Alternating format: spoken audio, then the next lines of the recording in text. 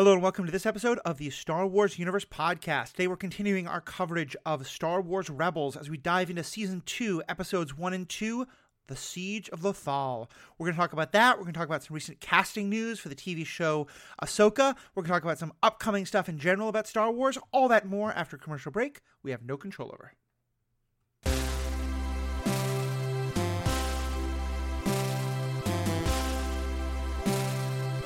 Welcome back. My name is Matthew. I'm your host. I'm joined as always for Rebels discussions by Sarah and Riki Hayashi. How you folks doing today? Doing good. I'm ready for the new season. Nice. Yeah. I enjoy season 1. Season 2 and 3 I think are some of my absolute favorites, and these episodes kick it off like with such a bang, and it's just we're diving so much into the issues that I love most. I don't know how to talk about these episodes without getting into the plot of them, so I'm going to kind of give the plot summary pretty quickly. On orders to hunt down the rebels, and especially the Jedi among them, Darth Vader begins an oppressive campaign against Lothal's populace in order to find the group. The Ghost Crew starts working with the wider rebel cells, but are divided between joining the larger network and waging open war on the Empire, or staying out of a large-scale fight. The situation is even more complicated when Minister Maketh Tua, fearing punishment for failing to neutralize the Lothal rebels, tries to defect them in order to escape Vader, offering to reveal the truth behind why the Emperor wants the planet. However, Vader uses this to advantage and orchestrates Tua's murder by shuttle explosion, framing the rebels for the act and turning Lothal's population against them. The Ghost Crew tries to flee but are cornered by Vader, who injures Kanan and Sabine and nearly kills Ezra before they finally escape. After being smuggled off-world by Lando Calrissian to escape the Empire, the demoralized crew meets up with Ahsoka's rebel cell, but Vader pursues them and proceeds to wipe out most of the rebel ships, discovering Ahsoka's presence during a mental encounter with the Force. Ahsoka's mind is temporarily overwhelmed in the process. She later joins the Ghost Crew as they vow to join the wider rebellion.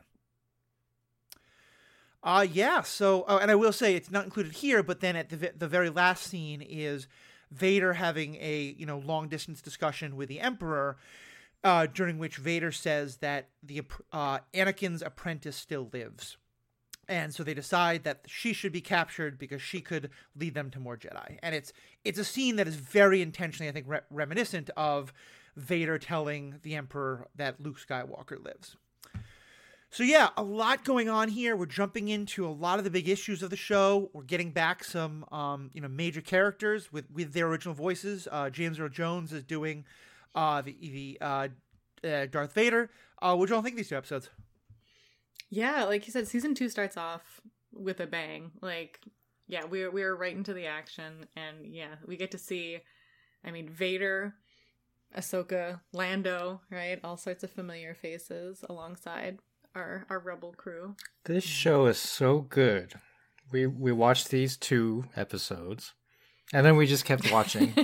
We watched the next 2 again, and we'll go back and rewatch them for the next episode of this podcast. But that's just it pulls you in, and you have to keep watching, even though we know what's going to happen. But it's still just the acting, the action, the plot. It's all very good. It's funny. I hope that people are watching the show for the first time, in part because we're podcasting about it and they want to follow along. And we have to go at a kind of, reduced pace because we do want to talk about every episode. They're all so good. But I'm having real trouble imagining people who are able to go like, okay, we're only going to watch 2 episodes a week because we want to wait for the Star Wars Universe Podcast, folks. So if you're rushing ahead, don't worry. We're going to try and catch up. So, and my apologies that we did not have an episode last week. For Americans such as myself, it was Thanksgiving. I wound up cooking 2 turkeys. I found 2 different ways to cook them, both of which confirmed that it is just a flavorless bird that should not be eaten. But I've deeply offended Sarah here. Many people liked the turkey I cooked. I just didn't like it. But the point being, I'm sorry we couldn't have an episode last week. We are going to try and have episodes as often as we can and really help to keep you caught up. Riki and Sarah and I were just discussing this, and we think we have a way to, even when Book of Boba Fett comes out, we will keep having Rebels episodes coming out, because I certainly don't expect you to, put that on pause for 2 months. But either way, that's all a long digression to say, yeah, I agree. To me, these episodes are the heart and soul of why I love this show, because a lot of times prequel type stuff is, you sort of like, it's kind of connected to everything else, but it's so set apart, and you're kind of wondering, like, how does this make any sense with the rest of the story we're telling? Here, they're fitting it in so well. They're showing us, like, this is the beginning of that Rebel Alliance that Luke will join a couple of years later in the original New Hope movie. And we're seeing how Ahsoka and Vader are playing out. We're just seeing all of it. Yeah. And it's also the missing piece for fans of the original trilogy of getting this menacing Vader. I mean, Vader was menacing in the original trilogy movies, but the action sequences were not, that thrilling from a swordsmanship standpoint. And here we get, Darth Vader just absolutely going off against Kanan and Ezra, both with the lightsaber and the Force. And then in his TIE fighter, it's Vader at his best. Yeah. And it's very thrilling. And I think, understandably, knowing that the voice actor they used in the prequels and in some other things was not, understandable. But having it be James Earl Jones again is just so good, I think.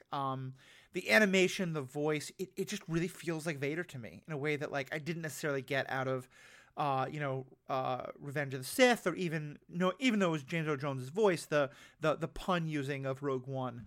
This just feels like so much more like Vader to me. Yeah. Oh, go ahead. Oh, no, I was just agreeing with you. And similar to Rogue One, too, the scene where Vader reveals himself to the rebels, we get that, like, long shot of him, and then his red lightsaber ignites kind of in the dark. And very similar menace to it. Very much so. Yeah, I mean, you get the feeling that by A New Hope, he's this sort of, like, larger than life figure, and like getting to see how that all occurred, I think is just so nice to get to have happen. So we'll definitely talk more about Vader, but let's kind of back up a bit and talk first of all about what the Ghost Crew is going through, because at the end of the last season, as we talked about, they came into contact with this larger network of rebels. They had the chance now to kind of learn who Fulcrum was, to learn that Ahsoka's still out there, to join up with the rebellion as it is. It's not the full Rebel Alliance that it'll become, but there's groups that are working together. And now it seems like they're not all sure. Some of them are very. Hera definitely is all aboard. Kanan especially doesn't want to be part of a military. He doesn't want to be part of a group. He just wants to kind of be Robin Hood. He wants to steal from the Empire and give to the poor. How do you feel about kind of seeing those two sides of this and the Ghost Crew being divided?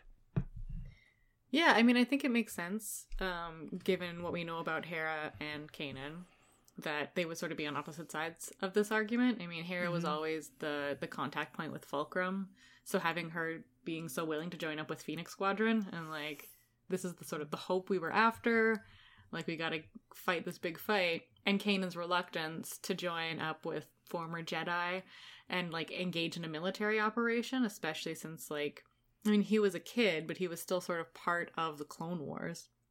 And that didn't end well for him, right? Yeah. So, yeah, like, his reluctance also makes total sense.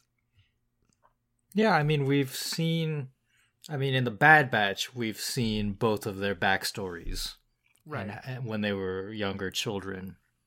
And so I think it does make sense, as Sarah said, that Kanan, as a Jedi, his instinct is to hide himself and to be inconspicuous, because the more he reveals himself as a Jedi and to have these abilities, this is going to happen, right? Like, Darth Vader is going to show up, and that's bad news. They just defeated that first Inquisitor, and it came so close to dying to him. I also think one of the things that I got out of this is, and this I feel like is so appropriate because I think it happens in so many of these stories and in real life. I feel like there's a difference in perspective of what their goals are. Ahsoka and the rebels, they really believe they can overthrow the Empire. They can restore the Republic. My sense is that until now, that has never been Kanan's goal. Kanan is more seeing this as the Empire's a given, but I can at least, like, harass them a little bit and make things harder for them and make things easier for the people they're oppressing. And I just loved seeing that as, like, these two different perspectives, and that he's really wrestling with, like, to him, the idea of taking on the Empire at all is just unfathomable. Mm-hmm. Yeah, Kanan's definitely just there to, like, stick it to the man. Whereas, like, Hera, she's been through these sort of political unrests ever since she was a kid, as we saw in Bad Batch, right? Like, right. It makes sense that she believes that the Empire could be overthrown. I also think that maybe Kanan's not super keen on bringing the Republic back, right? Because, like, the Republic, again, things didn't end great for him there. Right. Well, for Kanan, I don't know that he sees a difference between the Republic and the Empire. It was like a continuation of sorts. Whereas I think Hera does see that it was more of a usurping of one government into another. Mm-hmm. Yeah, I mean, I think we forget sometimes that the Emperor has been like effective at, telling this lie that the Jedi were rebelling and so they had to be put down, and Kanan doesn't know what actually happened. And he may well think that, the Emperor made this all up. He may think that, like, some idiot Jedi at the top tried something and got in trouble. I think he's so uncertain about it that he just is like, yeah, I want to wash my hands of it. Whereas Hera, as we learn somewhat in Bad Batch and we'll learn in later episodes, she's the daughter of a person who's been fighting and rebelling ever since the Clone Wars. So they come at it from very different perspectives.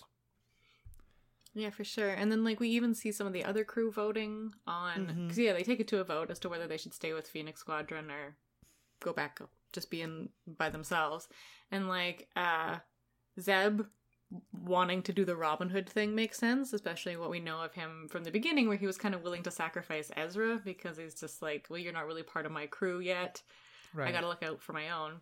And then Ezra kind of doing the full turnaround and being like, yeah, we should provide hope to the whole galaxy. Mm-hmm. Mm-hmm. Well, those other crew members, I mean, Zeb, literally, his race has been wiped out, but for a few survivors by the Empire. And Mandalore, Sabine, not wiped out, but definitely subjugated under the Empire. Mm-hmm. Right. And their dignity taken away. So I think they all have good reasons to fight against the Empire and to want to do more than just harass and steal and make a living on the fringes. Yeah. And I just love the way it plays out, because I think you're right. It makes total sense, that for all of them, this is the first time they're considering being part of this great galactic battle between, like, what they see as good and what they see as evil. Kanan's been there, done that. Mm-hmm. He did that fight and lost. Yeah. And speaking of others who are now kind of having mixed feelings about the Empire, what'd you think of Minister Tua? Because she's kind of been mostly a background character for this show so far, but here she's getting blamed for what happened to on Lothal, the fact that they haven't caught everyone yet. It's made very clear that Vader is kind of now, he's acting on behalf of Tarkin, but it's him himself as well, are very disappointed with Minister Tua. It seems pretty clear to her that, she's going to be up against the wall and be blamed for all of this. And so she turns to the rebels and wants to work with them. Yeah, I had forgotten how little we see of Governor Price in these early part of the show because of this, right? Like, Minister Tua has to take the fall, and then after this, we're probably going to get more of Governor Price as the political figure. We ain't getting more of Governor Tua, that's for sure. Yeah. I think this is where my, like, goldfish memory really helps me enjoy watching things multiple times, because I, like, genuinely forgotten what had happened with Minister Tua. And so when she approached them and was like, uh-oh, I'm afraid, please, like, I want to defect to you guys, help me, I'll give you this information. I was like, this is a trap that Vader has set up. She is part of this trap. It's a trappy trap. Well, it was a trap. I mean, it was a trap, yeah. She wasn't a part of it. Well, she Except was. As bait. She was the bait, yeah. It was a trap set by Vader. And, I mean, like, she ended up paying the ultimate price for it. But I think that she genuinely did want to defect, right? Absolutely. Yeah. But such a Vader/Tarkin move, right? To use her as bait and then just sacrifice her and pin the blame on the rebels. Yeah. Yeah. Yeah, and I just love how much it says about the situation that we're having here, in that, first of all, just I think you were saying, as we as viewers did this, the crew of the Ghost does not believe her at first either. And they really have to argue about, are they going to do this? And to me, that kind of is very telling of like one of the problems here is that because they know that Tarkin and Vader and all them can pull things like this, there may be others who very genuinely want to defect or want to work with the rebels and are not going to be welcomed with open arms. And the other part of it is that it would have been very easy for her to be the character who said, I see the terrible things that the Empire is doing. I think they're wrong. For idealistic reasons, I'm going to join the rebellion because I love Lothal. That has nothing to do with it. She's just protecting her own skin, And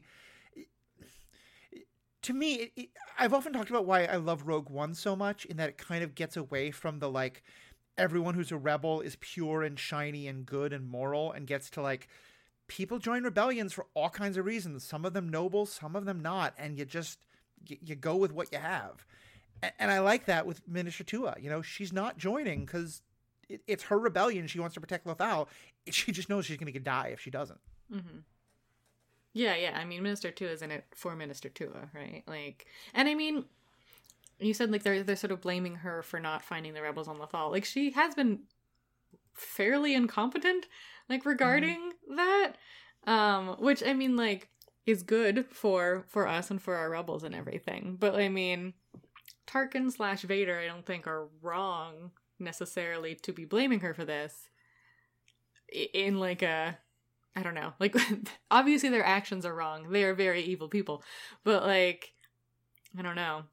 I mean, Tua wasn't doing her job. She wasn't getting it done. Yeah. Yeah. It does call into question what her job was. Well, I think like in their eyes, right? It's like, you're our servant, basically. Your job is to do what we tell you to do. Yeah. Right? And we've told you to find these rebels and get rid of them, and you haven't. Like, you're not serving Lothal. You're not Lothal's minister. You're like our puppet. My point is, like, arguably Agent Callus is more directly responsible for the failures to capture the rebels. Yeah. But he's at least like gotten some skin on them. Yeah, he's been competent in the pursuit, but he has failed the mission. Yeah. Right. Yeah. No, I think it's all very true. And I at some point, I really want to do a book club on the Thrawn books that are taking place simultaneously to this, because Tua is a character in those, and as is the, like, to some extent, Price is setting not really setting her up as a fall guy, but there's some extent to which Price is like, things are getting weird on Lothal. I'm going to come up with a reason why I should be on Coruscant working with the Emperor. A, because Lothal's a backwater and Coruscant is like the cool, fun place to be. But also, I think that it's never quite explicitly said, but there's an element in the books, which are considered canon, that she's kind of putting Tua in a position where she thinks it's an impossible situation and the blame's going to fall on her. Yeah. So that makes sense. Yeah. But I watch these movies and TV shows where, the bad guys just kill anybody who doesn't do exactly the right thing. And you sort of think, like, this has to not be good for worker retention. This is not how to build loyalty among a workforce. Sure. But if it's like anybody who tries to quit gets blown up in a shuttle, I feel like that might help you keep your workers around. Yeah, that's definitely true. There's not a lot of other good options for them. Right, yeah. So let's talk about Vader. I think we started to get into it, but let's kind of really dive in now. What was it like for you getting to see him now be our kind of primary antagonist, at least for these 2 episodes?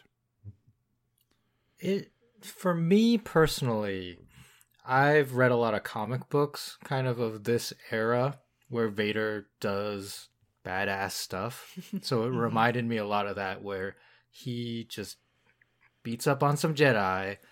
They manage to knock a walker down onto him or towards him. And the rebels are like, all right, now's our chance to escape. And he just shrugs it off, right, with the Force, and just tosses a walker aside. And they're like, oh no. And that's like, that happens a lot in these comic books where Vader is just impossible to defeat. And I love it. And we saw it in the video games too, right? In Fallen Order, where it's like, when Vader shows up, you don't win the fight, you just try to escape. Yeah, to me, it's really helpful. It kind of like, it makes even more significant, like, just how powerful Anakin was, and that, that, to me, I read this great analysis of the fight between Anakin and Obi-Wan. That was basically talking about, like, Anakin is the better fighter, but he defeats himself because of his pride, because of his arrogance, and that Vader is now, like, all the same skill as Anakin, but with, a little more restraint. He's still the dark side, but it's now like he's more in control of things. And he's not just lashing out and making dumb moves with the high ground and all. Yeah, he's like channeling his hatred and his like fear and all that. Yeah. Exactly. And even if you haven't read the comics, although I know those are also amazing, just the scene where he shows up in a single TIE fighter, and it's the advanced TIE fighter that he flies, the same one he has at the end of A New Hope. And literally the fleet is like, where are the Star Destroyers? Like, they're getting ready to flee until they see it's just a TIE fighter. It's like, whatever, we're going to take on this TIE fighter. Yeah. And he just wrecks house. It's just, the animation of it's great. The tension of it's great. It's such a good scene. And it really sells to me just how, like, OP Vader really is. Oh, yeah. That was my goldfish moments, because when the rebels escape, Vader's like, prepare my ship. And in my head, in that moment, I was like, thinking his Star Destroyer. Right. And then the next thing we see is him in his advanced TIE. And I was like, oh, his ship. Right. Yeah, prepare my ship personally. Yeah. I'm going to go take care of business. Yeah. Yeah, I think there's like a great moment that sort of sums up the like, oh no, that is Darth Vader's, when like they first, Ezra and Kanan first see him, and Ezra's like, is this another Inquisitor? Like, what's going on? And Kanan's like, nah, this is something much, much worse. Like, yeah. Because, I mean, he kind of has the look of an Inquisitor, right? Like, but yeah. Oh, so much more. Yeah. Yeah, and him going in just with the one tie also reminded me of The Last Jedi, right? Yeah. When Ben Solo, Kylo Ren, just goes at the Rebel fleet in his, I guess, TIE fighter-esque thing. Yeah. He's his grandfather's grandson, that's for sure. Yeah. And he at least has a little help, because then when he can't take a shot to kill his mother, like the two people coming in behind him do, but you're right, it's very much, he's clearly just an amazing pilot. Yeah. And I mean, there's some Star Destroyers not too far behind Vader, but yeah.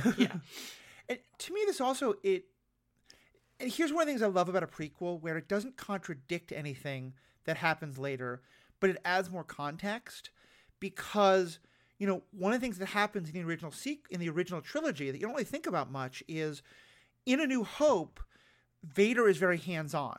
He's the first one through the breach when they board Leia's ship, and he's the one slaughtering rebel soldiers, and, he's the one leading the TIE fighter attack to defend the Death Star.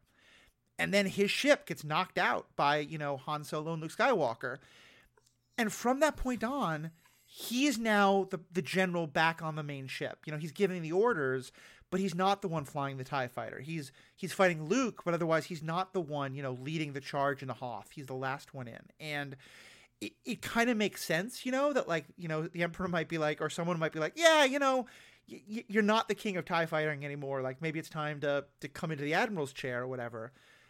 But also, like, it just adds so much to the frustration he's feeling, in Empire Strikes Back or Return of the Jedi. That, like, yeah, he used to be the guy who would be out there actually fighting against the Millennium Falcon, and now he's not. And it's why the incompetence of everyone around him is just driving him crazy. Mm-hmm.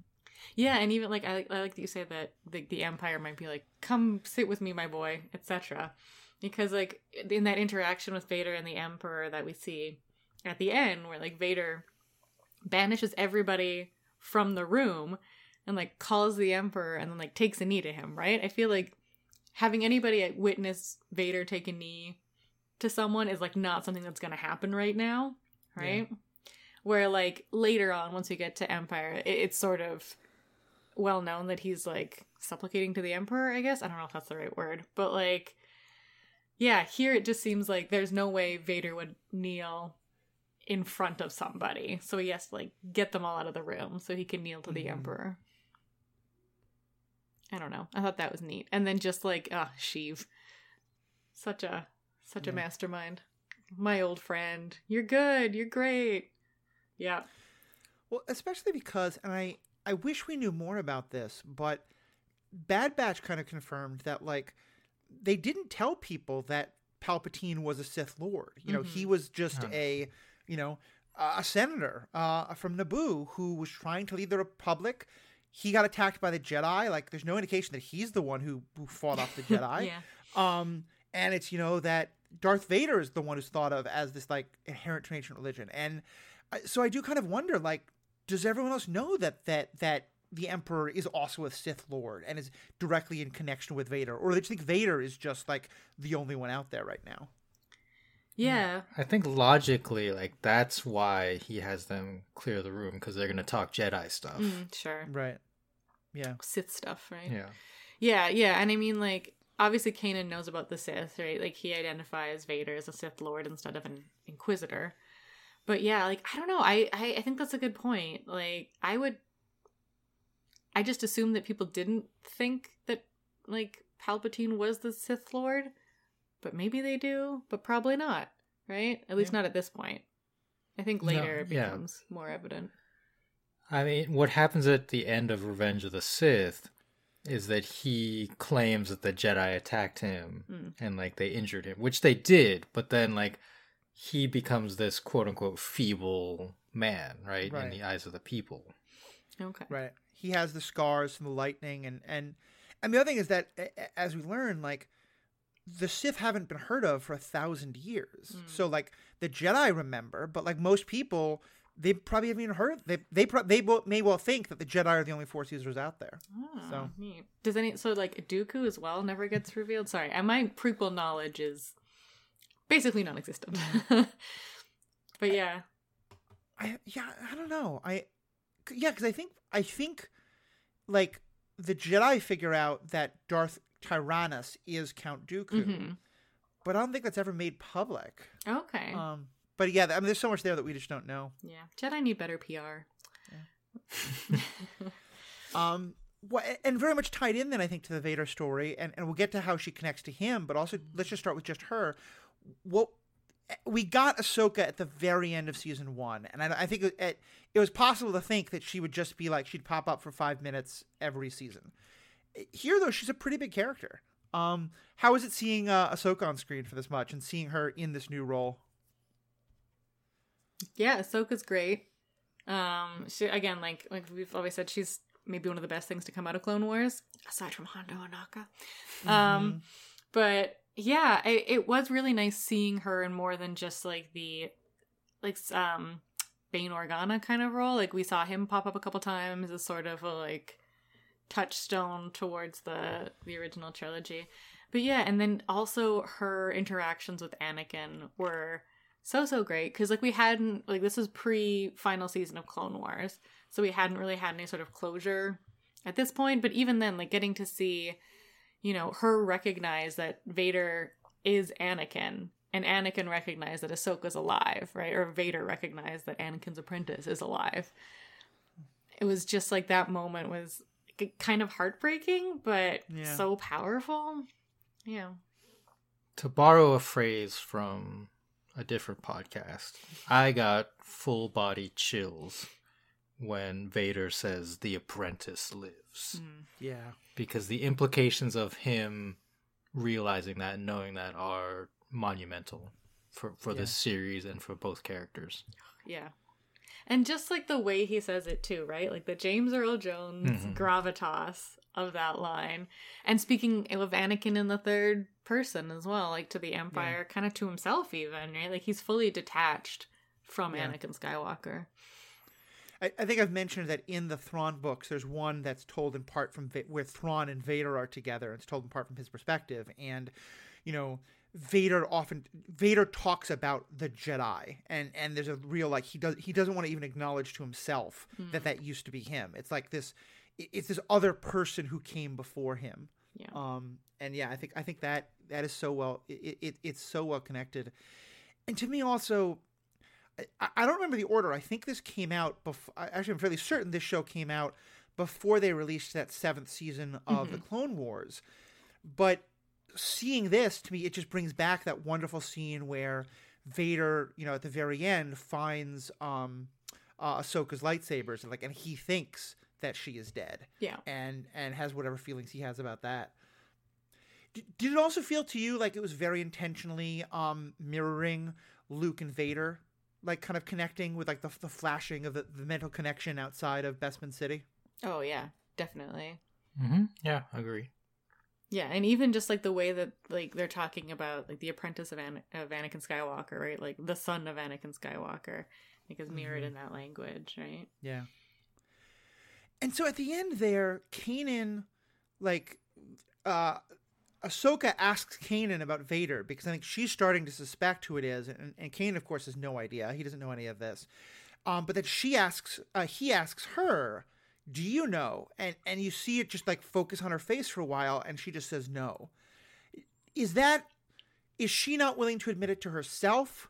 Does she know, but she doesn't want to admit it to him because all the questions going to ask about her? What do you think's happening there? Oh, okay. So I think this is a sneaky like, I don't know Darth Vader. I knew Anakin Skywalker, right? Another like separation of this sort of like duality of this person, right? Like this is not the person I know anymore. This is something new, something that I don't understand. Like it was Anakin, and she's not like giving that information to Kanan. I think she knows that it was Anakin. That he was Anakin, is maybe still. But yeah, I think her like, no, I don't know who this person is like, yeah, the big I don't recognize you anymore. You're not my master. Yeah. I think it's a bit more complicated.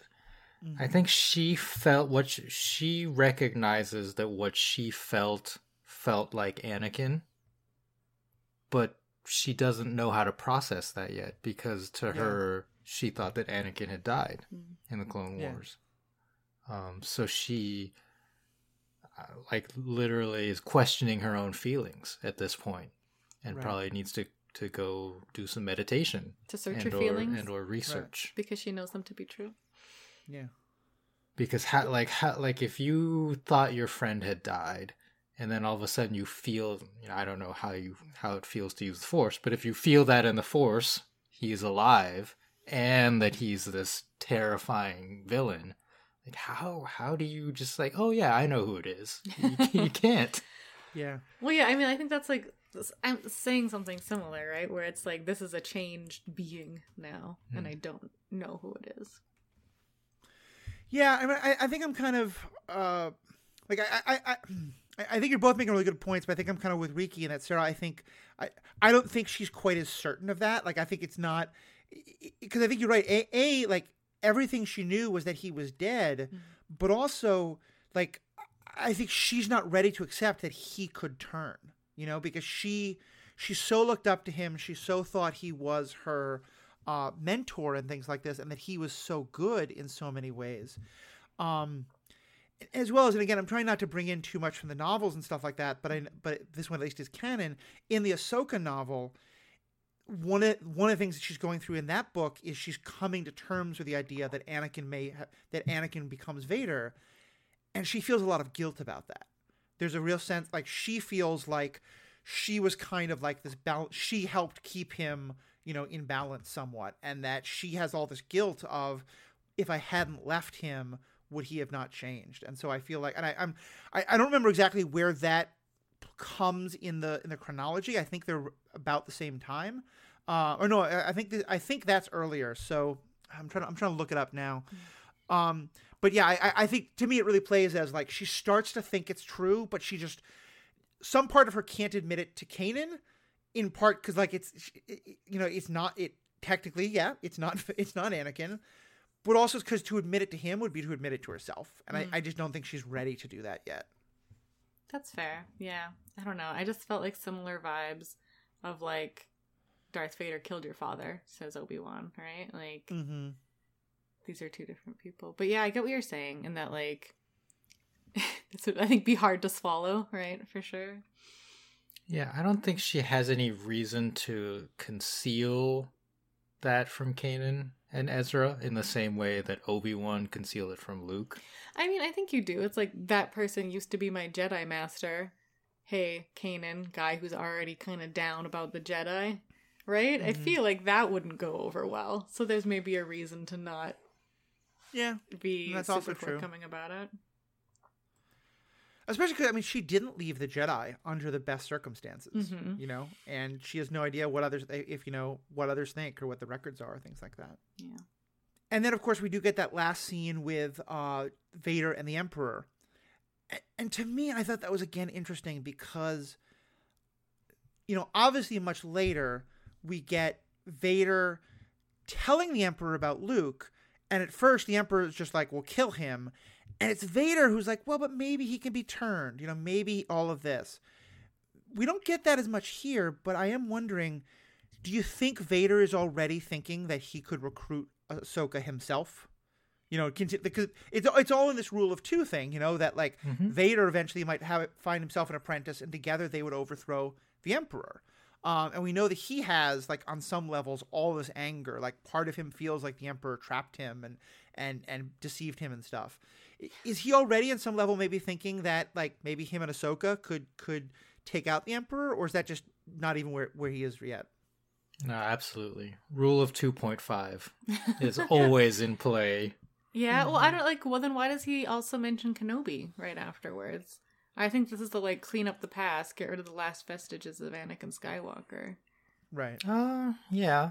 I think in his mind he does think he could possibly turn Ahsoka. But also, like, if she knows where Kenobi is, like, sweet revenge for burning him on Mustafar. Yeah. Yeah. And it's that whole, like, you know, you can never truly be strong until you've killed off everyone who ever saw you as weak. You know, I mean, it's a ridiculous idea, but it kind of ties in, Sarah, what you were saying. Like, he doesn't want people to see him kneel. Like, Kenobi and Ahsoka saw his weakness, you know, and so they have to either be turned or destroyed. Yeah, totally. So I think that's about all I had for these episodes. A couple of, like, little other things I wanted to bring up, but is there any other kind of things for you two that, like, either big or little that you wanted to dive into or mention? I have a few things. So one, I guess, is a little thing. Apparently there are two versions of that Vader Emperor scene. One recorded with Sam Witwer, who's kind of a regular on Clone Wars and on Rebels. And then the other, which I think is the one that is on Disney Plus now, with Ian McDiarmid. Yeah. Ian McDiarmid being the actor who played the Emperor in the movies. Live action. Yeah. And it's kind of cool because they did that once they cast Ian McDiarmid as part of Rise of Skywalker, the 9th movie. Because they wanted to kind of like reestablish for people like that this is the voice.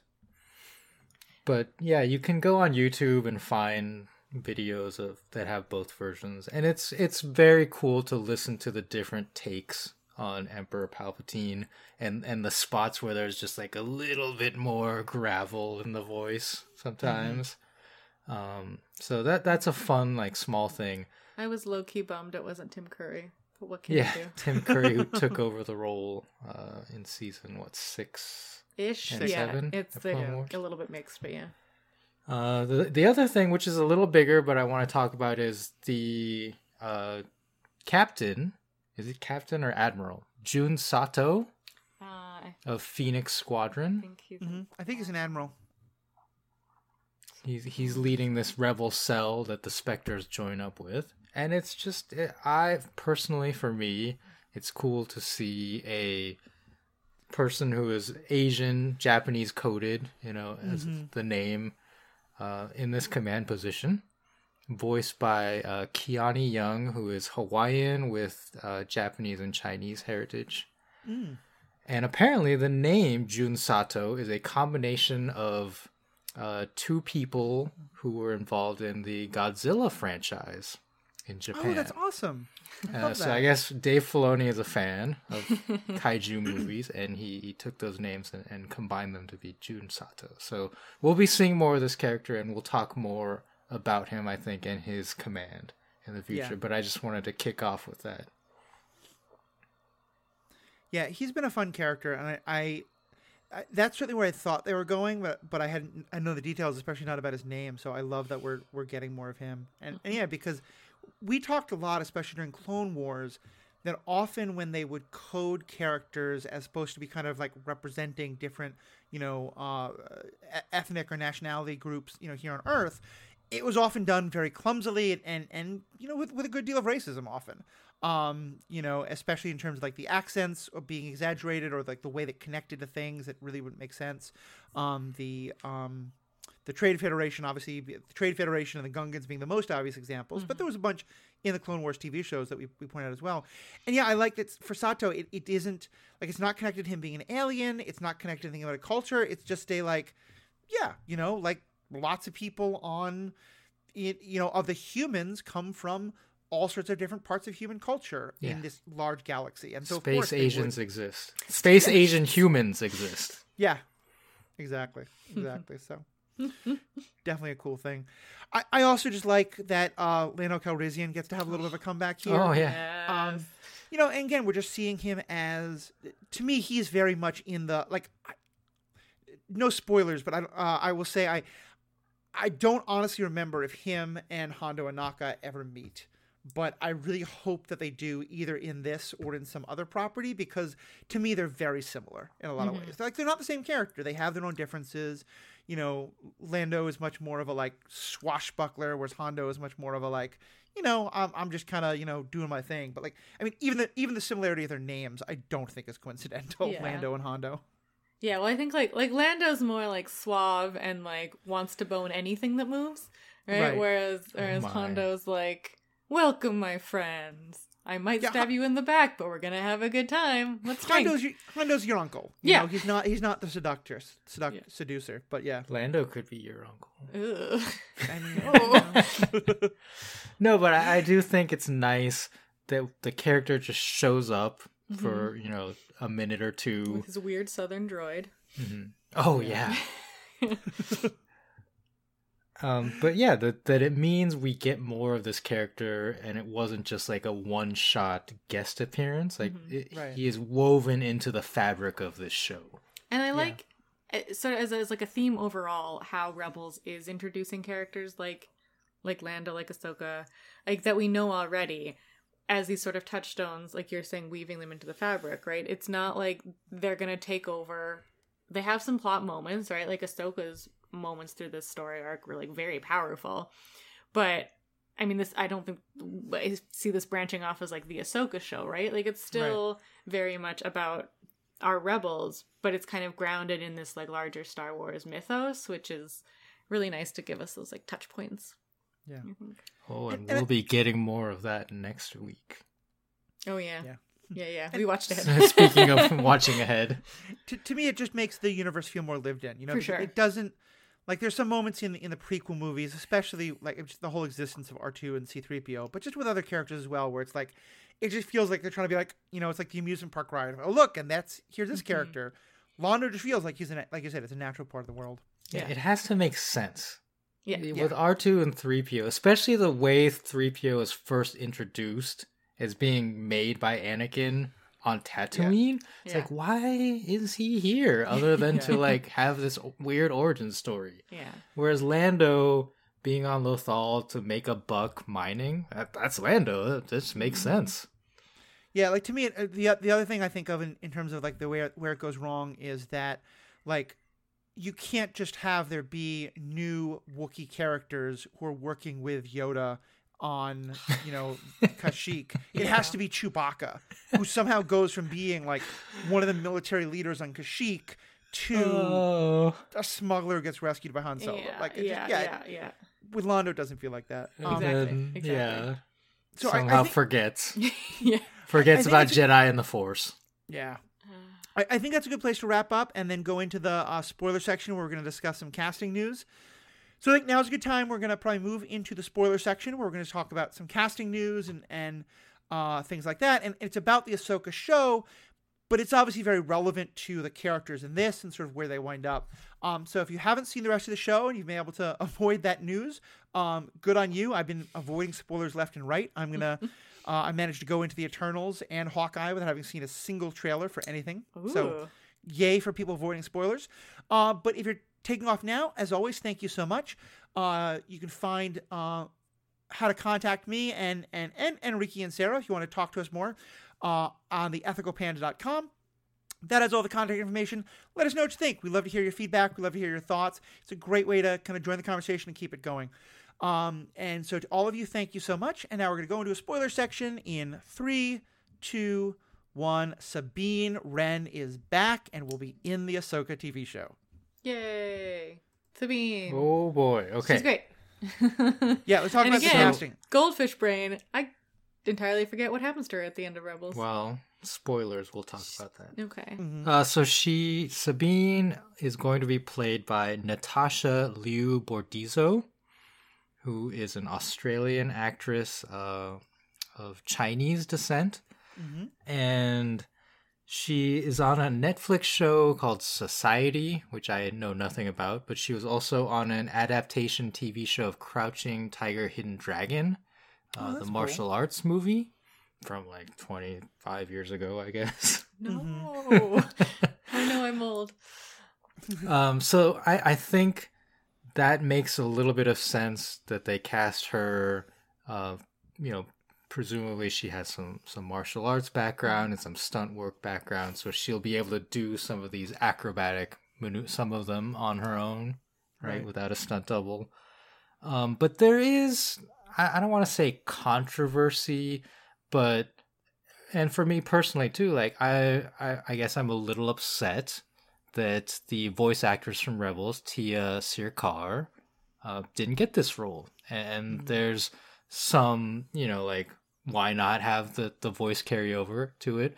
But there's also the racial aspect of it, where Tia is Indian, and then, like I said, Natasha is Chinese. So there's been some questions of, well, what race is Sabine, right? Like Mandalorian. Right. But as we were talking about with Sato, like, he is clearly space Japanese, like, based on his name and accent. So there's been some question of, well, like, what human equivalent, Earth equivalent race is Sabine? And given that she was played by an Indian actress, and I guess, spoilers, her parents on this show, her relatives were played by Indian actors and actresses, that seems to establish something. And so legitimately there were some questions of, like, well, why have, this Chinese Australian person? And that goes to also, like, just the topic of, not necessarily whitewashing in this case, but I guess, like, Asian washing, that a lot of Southern Asian people get upset when Asian just means Eastern Asian, Japanese, Korean, Chinese. Right. And so this adds to that conversation. Yeah. I think it's really interesting. And for me, I've been reading about this. Until then, I will admit I had no idea about the background of the actors. And when I first saw who was playing her, and that she was more Australian but with kind of East Asian heritage, without knowing that about the voice actors, to me that actually made a lot of sense, because the way Sabine is played, to me she comes off like an anime teenager. Not necessarily like that she's an anime character, but that she's like the stereotype of the kind of anime fan look, particularly in her art style and things like that. And so even though I don't think there's anything about the way the character looks that reads as East Asian, I had thought of her in those terms because of just her hairstyle, her demeanor, and things like that. But yeah, then realizing that what was happening with the actors, it's such a multi-layered conversation, and I really appreciate the way you framed it, because I feel like, yeah, for me, especially as a white person, it's one where I think, like, my voice is not going to be as relevant anyway, but, like, I don't, I want to keep reading what more people have to say about it, because I feel like I can understand a lot of different perspectives on this, and understand that we're diving into a lot of layers of complexity that just haven't been talked about before, and it's really good that they're getting talked about. Yeah, and I think it opens the door for a lot of discussion about other, voice actors and actresses who are currently doing animated, Star Wars stuff, and, like, questions of what happens when it becomes live action. Because we didn't really get any, I didn't see any discussion or questions about the casting of Rosario Dawson, right? For Ahsoka. I mean, there were questions, but not in terms of like why not Ashley Eckstein, the voice actress for Ahsoka on these animated shows. And then, oh gosh, Starbuck is not her for realsies name. That's the character she played in Battlestar Katie Galactica. Sackhoff. Katie Sackhoff, thank you. Yeah, playing the Mandalorian girl. This is really bad. Bo-Katan, thanks. Yeah. Goldfish. And that was one where the way the character was drawn in the cartoons maybe seemed to have been inspired by the actress herself. Yeah, so but there was more clear continuity of look. I don't know. I guess I don't know. I didn't love her casting because she didn't feel like she felt like the appropriate age in any way, shape, or form. But I mean, then I guess like there's lots of weird like why is Obi-Wan Kenobi aging so rapidly on Tatooine sort of situations going on in the Star Wars universe. So, but nowadays, like in video games, especially the way that the character is portrayed in the video game is just like it looks like the voice actor a lot of the time. Yeah. So I hope that maybe like Star Wars starts doing that more often. So that if they want to portray them in some live action setting, they can just have the continuity of the same voice. Yeah. Right. No, I think that makes a lot of sense. Although there's a couple things I want to say there. One is not to reopen old conversations, but I do think it's interesting that here we're so focused on like it would be better if we just went with a voice actor. Where a big part of my like don't use Hayden Christensen argument is give Matt Lanter the part. You know, the voice actor from Clone Wars, who I think did, just in terms of pure screen time, played Anakin for a lot longer than Hayden. So I just want to poke y'all a little bit about that one. But granted, there was a live action actor before. But more seriously, what I don't know anything about these professions, and so I think it's. But I want to just point out. I really love the idea of trying more and more to give voice actors the live action roles. I know I read one piece by someone who'd been a voice actor on. I'm gonna see if I can Google it and find the article and share it again. But basically, they were talking about like he was saying, "Look, I'm a voice actor. I'm really good at standing in front of a microphone. I haven't physically acted with my body since grade school."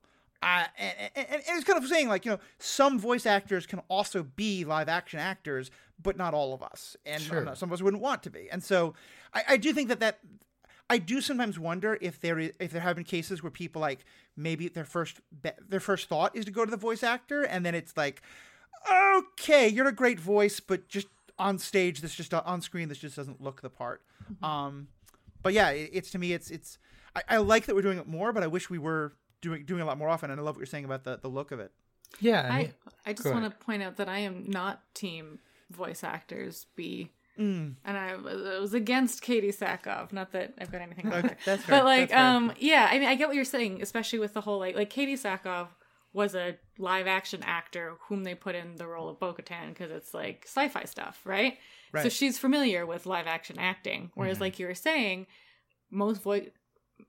I don't know. I don't know how voice acting works. Clearly, like, Tim Curry is doing voice acting as well, and, like, Mark Hamill, there's some crossover. But, yeah, just because you're a good voice actor does not necessarily mean you were a good live-action actor or you have any desire to be a live-action actor. Sure. But I will point out that in this case, Tia Sircar has done live action. Okay. She was on The Good Place. She's in Supergirl. Oh. Yeah. I know who she is now. Yeah, okay. Yeah, she was Vicky, yes, Vicky, on The Good Place. The demon, yeah. So there could, I do acknowledge that there could be more of an action burden, as I said, for this show, right? And maybe they wanted someone with more of an action background, which Natasha does have. But yeah, I mean, I get the like impetus of like, why not just stick with an Indian actress then? Because like clearly Indian actresses who can do stunts exist, right? Yeah. And to me, if we're going to talk about kind of like the way racial line crossing happens in good or bad ways in terms of voice actor to the way it's presented, I think it's also worth mentioning, I think we mentioned this before, but bring it up again, Agent Callis, who is presented as white, played by David Oyelowo. Oyelowo. How's it pronounced? Oyelowo. Who is black. And in that case, my understanding is that, because this I looked into, they had like been drawing the character for some time. Like with a lot of Rebels, they started doing all the like initial artistry and drawing things and storyboarding stuff out and animating some stuff before they started trying to cast actors. And this was a case where they were like, well, yeah, anyone of any race, we already know what the character's going to look like, but any voice can fit. And I think that could also get into conversations of like, well, then once he was cast, should they have changed the character, or is that actually a like, yeah, let's get away from the idea of like, if the white animation, does it have to be a white voice actor? You know, and obviously this is when it's South Asian versus East Asian, very, very different. But to me, it's one more interesting thing.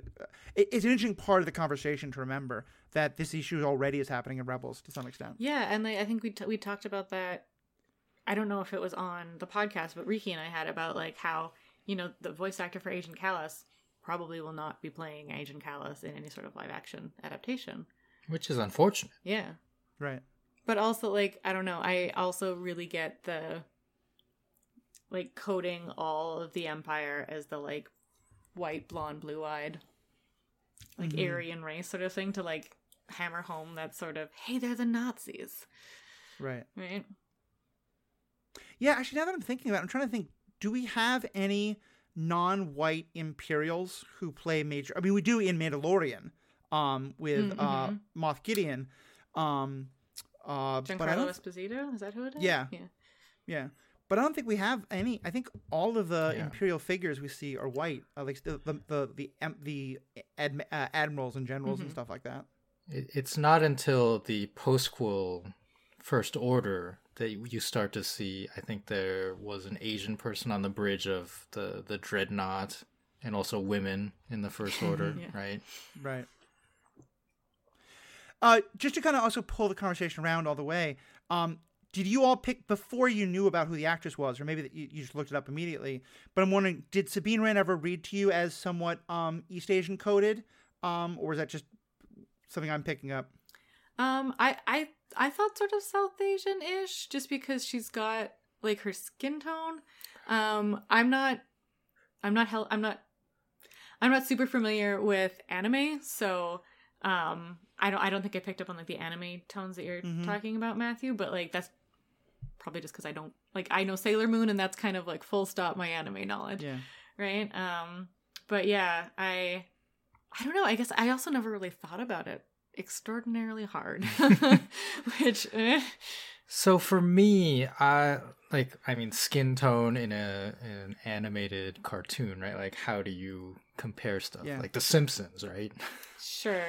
But she, to me, she always seemed a little darker skin tone than East Asian, and I probably would have said Southeast, like, you know, like Vietnamese or something like that. That's fair. Yeah, not necessarily Indian. That's kind of, but I mean, it's so hard to like think back to like, what I actually thought before I knew stuff. I don't know. Does that make sense?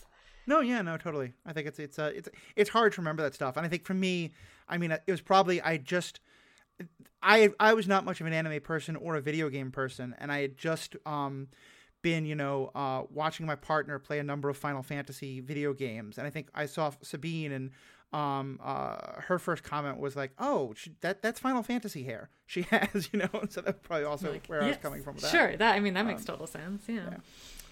And I think this is going to be a wider conversation we're going to see more of. On my superhero ethics podcast, we just did we did one episode, another one that'll be coming out soon, about the live action of Cowboy Bebop, where it was another instance of this happening, and where the character of Jet is animated as a lot more light skinned than it's a black actor who plays him in the show, live action, and I know that's caused a lot of upset from various circles.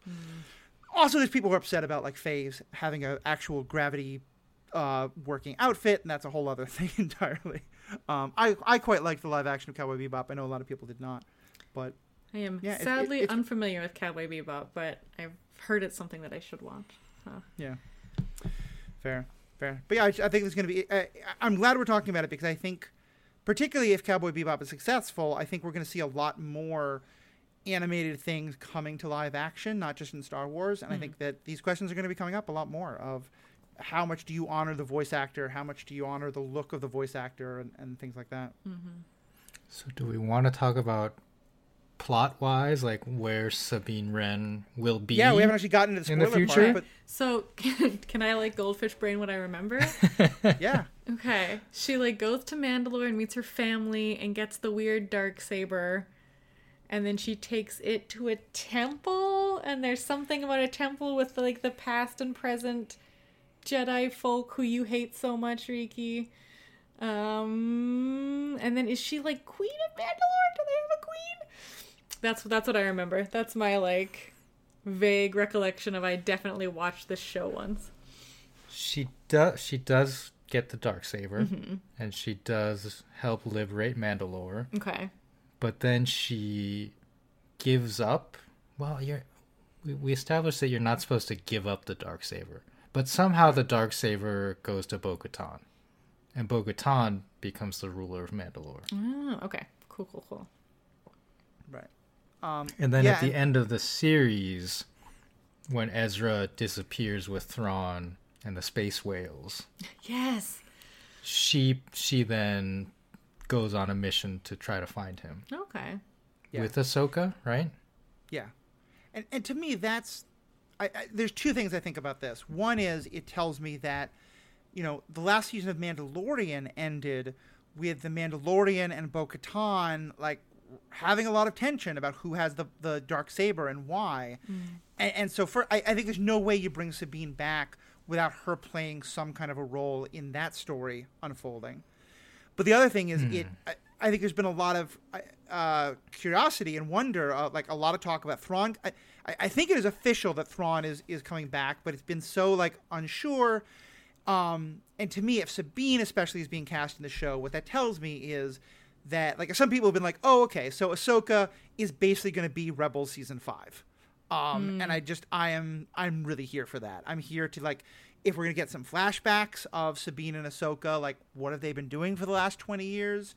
If it's going to be like, does this mean we're getting Ezra back? Does it mean we're getting, Thrawn? Like all this stuff. Honestly, like when we had the like Luke Skywalker moment in Mandalorian, I thought it was going to be like Ezra coming back, and that was going to be it. But then it's like clearly not. Nobody would. Like, most people would not know this. Yeah.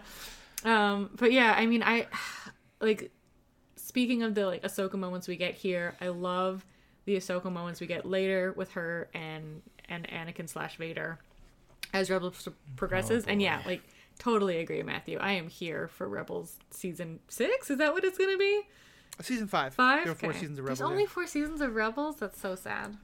Yeah. I disagree, Matthew, that Sabine will be involved in the politicking of the Mandalorian stuff.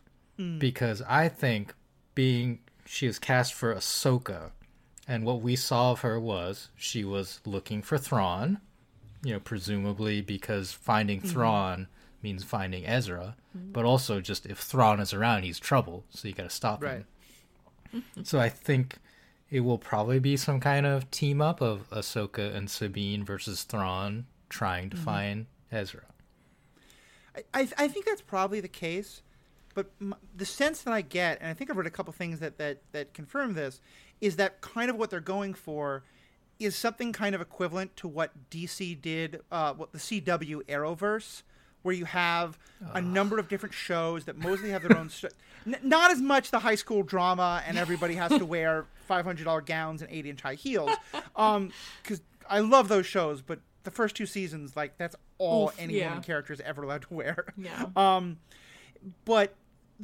But just in that, like, all those stories are clearly happening in a connected universe, and every now and then, like, when there's a big deal, someone from one universe would come over to one show would come over to the other, or like the Netflix MCU did that to some extent. Yeah, I don't think it's going to be a major plot point, but I think Sabine either Sabine will show up in an episode of Mandalorian, or Bo-Katan will show up in an episode of this. Like, there'll be some way in which their paths overlap for a little bit. Cool. And speaking of voice actors transitioning into live action, Mads Mikkelsen? Well, Lars. Oh, his brother. Yeah. Sorry. Yeah. Lars Mikkelsen, who portrays Thrawn on this show later on, absolutely has to come back. Come on. Yeah. Just paint him blue, give him the right contacts, done. We My know that goodness. he's a great physical actor. We've seen him on Mm-hmm. screen many times.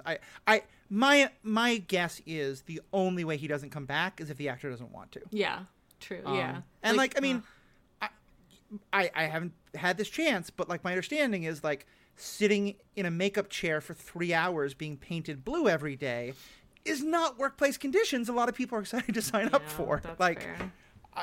to which case I'd be like, fine, that he's not blue. I don't care. Just get him back. Like, he's so good. Yeah, yeah. Oh, that would be that. Okay, I would revoke my voice actors as characters. Is hate that for easy? that. Yeah. Well, I mean, he's also like, I don't know, like he's done the like stoic villain thing to a T before, and just like bringing it over Sherlock. here. Yeah, even though like that season of Sherlock was rough, but yeah. No, I think Thrawn's great. I love that we get to see more of Thrawn later. So, Sarah, how Yeah. would you feel if they brought back the character of Kanan Jarrus, portrayed by Freddie Prinze Jr.? Yeah, fine. I don't Alright. know. I guess. I don't know. See, Freddie Prinze Jr. I don't know. Fine, I guess is how it would feel. In a not in a like, oh, I'm fine, but like, fine. All right. You heard it, Dave Filoni. Make it happen. Yeah, we'll see. We will definitely see. I trust in the Filoni. Yeah, the Filoni is Yeah. with me. Yeah, so I think that's about all I had for the Sabine news. Obviously, Book of Boba Fett is coming up soon. We're going to be excited about that. We'll definitely be covering it on this show. I think we're going to find a way to do both coverage of that and of Rebels. I want to do the Thrawn Book Club coming up soon because that obviously is those books are going to be so relevant to so much what we're going on. Maybe if I send you two a copy of the books for Christmas, I can twist your arm into reading them. Twist our rubber arms, yeah. Yeah. Just go to the library. Yeah, that's also true. They're very good books that will somewhat break your brain. Okay. Because most of the protagonists are decent people who are in the Imperial Navy. Oh dear. And like That's such a Timothy Zahn thing. It is. I mean, is. starting from Thrawn himself, right? Was Right. portrayed as the anti-Vader. Like, I'm not Right. just going to kill people. Like, I value my subordinates type thing. It's like, oh, this is a change. But But okay. he does kill someone in the Heir to the Empire novels. But yeah, even in this, he's more... He has a clear goal as to why he thinks the Empire needs to be strong.